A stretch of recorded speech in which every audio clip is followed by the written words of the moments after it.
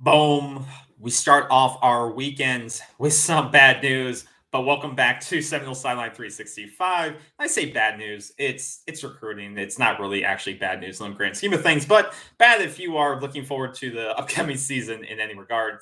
Florida State loses the battle for one of the two recruits that we've been talking about for the last couple of weeks. Jaylen Key, who we knew we were going to be in the battle with. We talked about it with Ohio State, Alabama, amongst other programs. Ole Miss, I believe, was one of the final 3 or 4 teams that he announced. And we talked about Florida State got the first visit, I believe, for him. Once again, he grew up very close to Florida State, went to Goodby High School, right in Tallahassee, or right next to Tallahassee. You had the inside, it seemed like you had the inside road on this guy. Great experience, 1 year left, popped off at UAB, was going to be able to solidify that safety room with you only having 2 scholarship players or 2 players with experience, 2 scholarship players with experience on the roster right now. And he was going to be a plug-and-play piece based on what you had lost with Travis Jay, Amarian Cooper, among others, leaving from that room. But it turns out that the pitch from Alabama is just too sweet, right? You are still not at that level where you can out-recruit Alabama when they really want somebody. And I say that things, it's not like to say that we haven't got a guy here or there from the high school class from Bama that we wanted. But I think when Bama wants a guy, they're going to get a guy. And they got a guy like he due to a number of things. And I think it's interesting based on what he said, why he chose Alabama, right? He points out in his statement, I chose Alabama because it was a defensive scheme-wise the best fit for me in my game. Not really sure what that means. He said about Florida State that they use their defensive backs in multiple different ways, so I think that was kind of a push. Also, the resources they have is in a place ultimately to give players an advantage at the next level and also after football, whether it be 2 or 10 years from now, after there is none. So I think that's very interesting to point out there. The resources they have in place to ultimately give players an advantage at the next level and also after football. Let's take that as it may be. Is that saying academically? Is that saying, setting them up with the right, did Florida State not make a good enough pitch as, we're going to give you resources, financial literacy, connections? Do they not talk up enough off the football field? What do we take care of you outside of football after your pro career? Or if you don't have a pro career, what do those things look like? Maybe there's too much of a pitch on this season and what you can make a difference today with Florida State football. And this may not be I don't think this is a subtweet of Florida State football, but I think it's very interesting what he said about resources and the way that they pitch those resources. Now, when he's talking about going to the next level, I don't think, Florida State fans, we talk about DBU, and we do have some talented players at the next level from the defensive secondary. But you can't compete with Alabama right now in that regard. Alabama, since 2020, I believe it is, has had at least 7 players in the defensive backfield drafted. That is compared to 3 from Florida State. And Florida State's only had 1 player since in the last 3 years within the first 3 rounds of the draft, and that was Asante Samuel.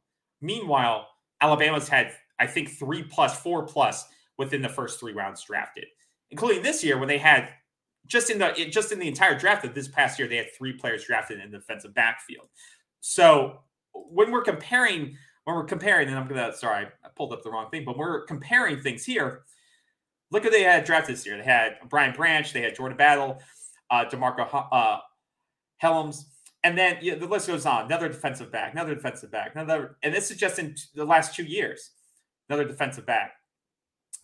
Now you look at Florida State, it's got kind of dry, right? Jamie Robinson went later than FSU media was talking about. Went to the 5th round. He slid down. Wasn't a good look for Florida State. Asante Samuel was the last great product we had come out of this program, right? That was 2 years ago. It seems like he's been in the NFL forever now with the Chargers, and he's doing well. But he was your last guy that was in the first 3 rounds of the NFL draft at the defensive back level. Then you go to Hosma, counts somehow. He's a 6th rounder.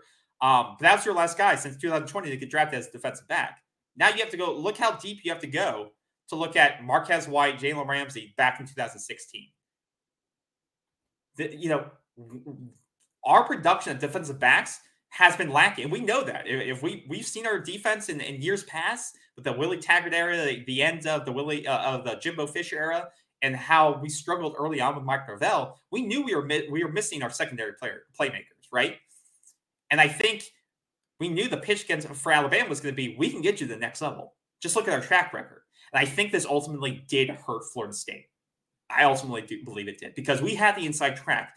We had the hometown advantage, play at home, start at home. We have we have all the tools. And you're going to have playing time, right? It wasn't like we weren't able to offer this kid playing time, because look at what we have, right? We have Akeem Dent, Shaheem Brown. That's it.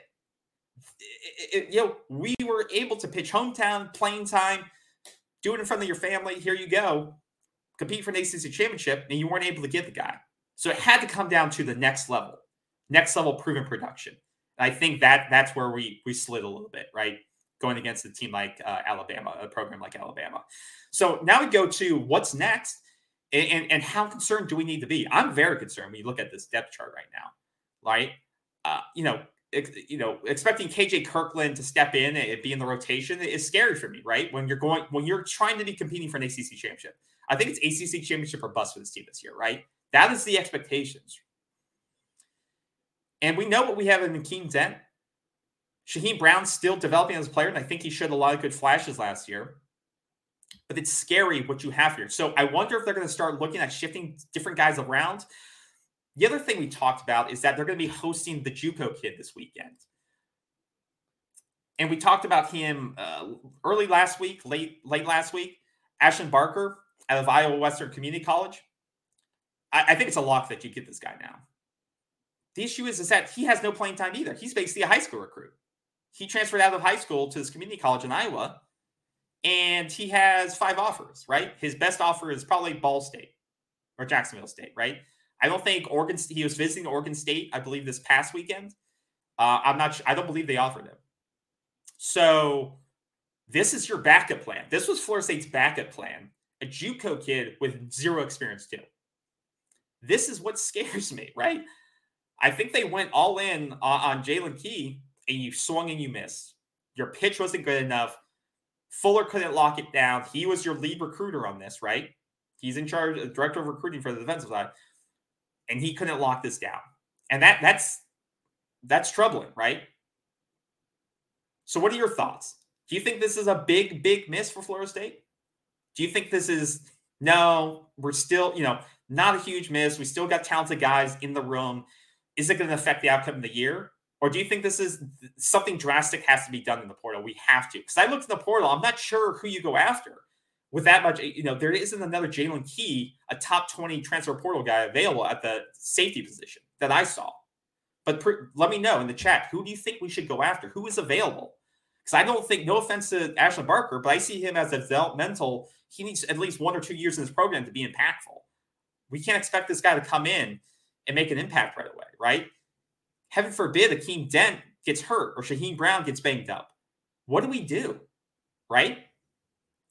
And we saw this team last year struggle in little bursts last year, on some deep plays, right? We saw it early in the Florida game, early in that game. We saw it in the Oklahoma game at times. This defense is always locked down, right? And you lost one of your defensive back in Jamie Robinson. So how concerned are you that you missed out on him, on Jaylen Key? And who do you think we need to go after? And does this affect your prediction of win totals for the next upcoming season? Do you think Florida State is still an ACC potential winner? Or do you think unless they address this need right away, that we should be concerned? That's it. I'm not going to drag this out. But I think, once again, I'm not going to lambast Norvell and Fuller and say, this is a huge loss and it's going to bring the program back and it shows they can't close, because we know they can close, right, in the portal, right? But it just shows it's a reality check too, that Florida State is not yet on the level of Alabama in terms of that pitch. Alabama is still Alabama, and they can get the guys that they want to get, in my eyes. But let me know if you disagree. Thanks for the time. Have a great weekend. Don't let this bother you. Have a great weekend. We'll let you know if anything breaks, and hopefully we'll get some good Keon Coleman news. Maybe that will offset this a little bit for me. So have a great weekend, guys. Let me know in the chat what you think, and take care. See you.